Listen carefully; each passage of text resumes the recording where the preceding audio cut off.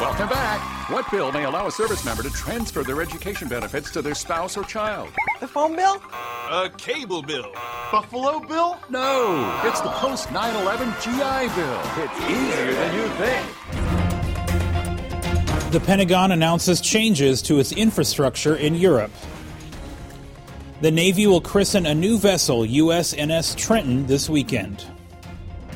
And getting creative, we go to Iwakuni, Japan, where some Marines are using wood to build their own masterpiece. Welcome to DoD News Now. I'm Sergeant Adam Ross.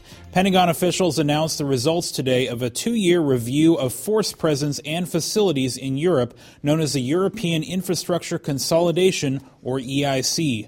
Assistant Secretary of Defense for International Security Affairs, Derek Chalet, told reporters decisions made by the EIC will mean consolidating and reducing some existing support infrastructure in order to be more efficient without affecting America's operational capability.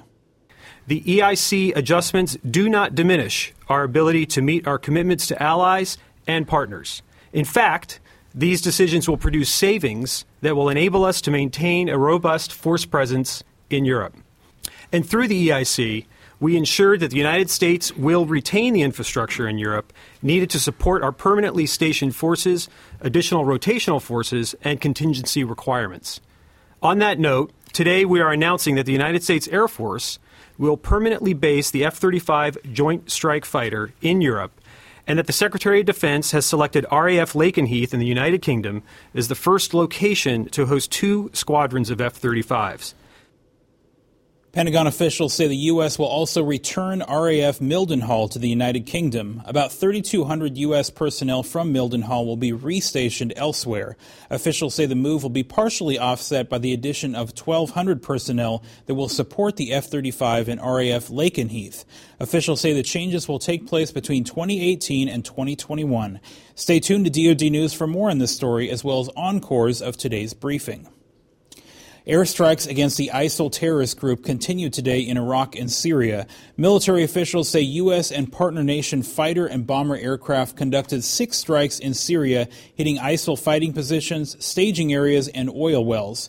Coalition aircraft also conducted 7 airstrikes in Iraq, targeting ISIL tactical units and vehicles. Officials announced yesterday the U.S. military has conducted more than 3,200 airstrikes against ISIL in Iraq and Syria so far. The Navy will christen its 5th joint high-speed vessel, the future USNS Trenton, this Saturday in Mobile, Alabama. The JHSV is perfect for fast intra-theater transportation of troops, military vehicles, supplies, and equipment. Navy Secretary Ray Mabus will deliver the christening ceremony's main address. Trenton will have a core crew of 22 civilian mariners, with military mission personnel embarking as necessary. And the military hospital ship USNS Mercy is back in the open waters of the Pacific again. Mercy left Naval Station San Diego this week to conduct Mercy Exercise 2015. The exercise is designed to train and integrate medical and other core Navy personnel to operate the ship as a medical treatment facility. Navy officials say once the exercise is complete, Mercy will undergo a regularly scheduled maintenance period. On Marine Corps Air Station Iwakuni, Marines have a chance to create anything they can imagine at the Wood Hobby Shop on base. A wide array of wood and tools allows Marines to build tables, plaques, and much more. Lance Corporal Anthony Mesa did some woodworking of his own to bring you the story. The Wood Hobby Shop on Marine Corps Air Station Iwakuni gives Marines a chance to explore their creativity through carpentry. It's a great way to put idle hands to work, as opposed to sitting at home in the barracks. You can get out and do something productive, build things that you need or gifts for your family back home, and it's rewarding to be able to come in with a blank piece of wood and then walk out with something that you finished and you can say that it's your own. And every project is unique. It's a very rewarding process. For Marines who stop by, it's a constructive way to pass the time. Well, it provides a certain level of entertainment, of course, because you can come in, you can spend your time in here, but at the same time, you're also going to be building a skill. Whether building their skills or building their next wooden masterpiece, Marines can rest assured that the Wood Hobby Shop is the perfect place for do-it-yourself projects.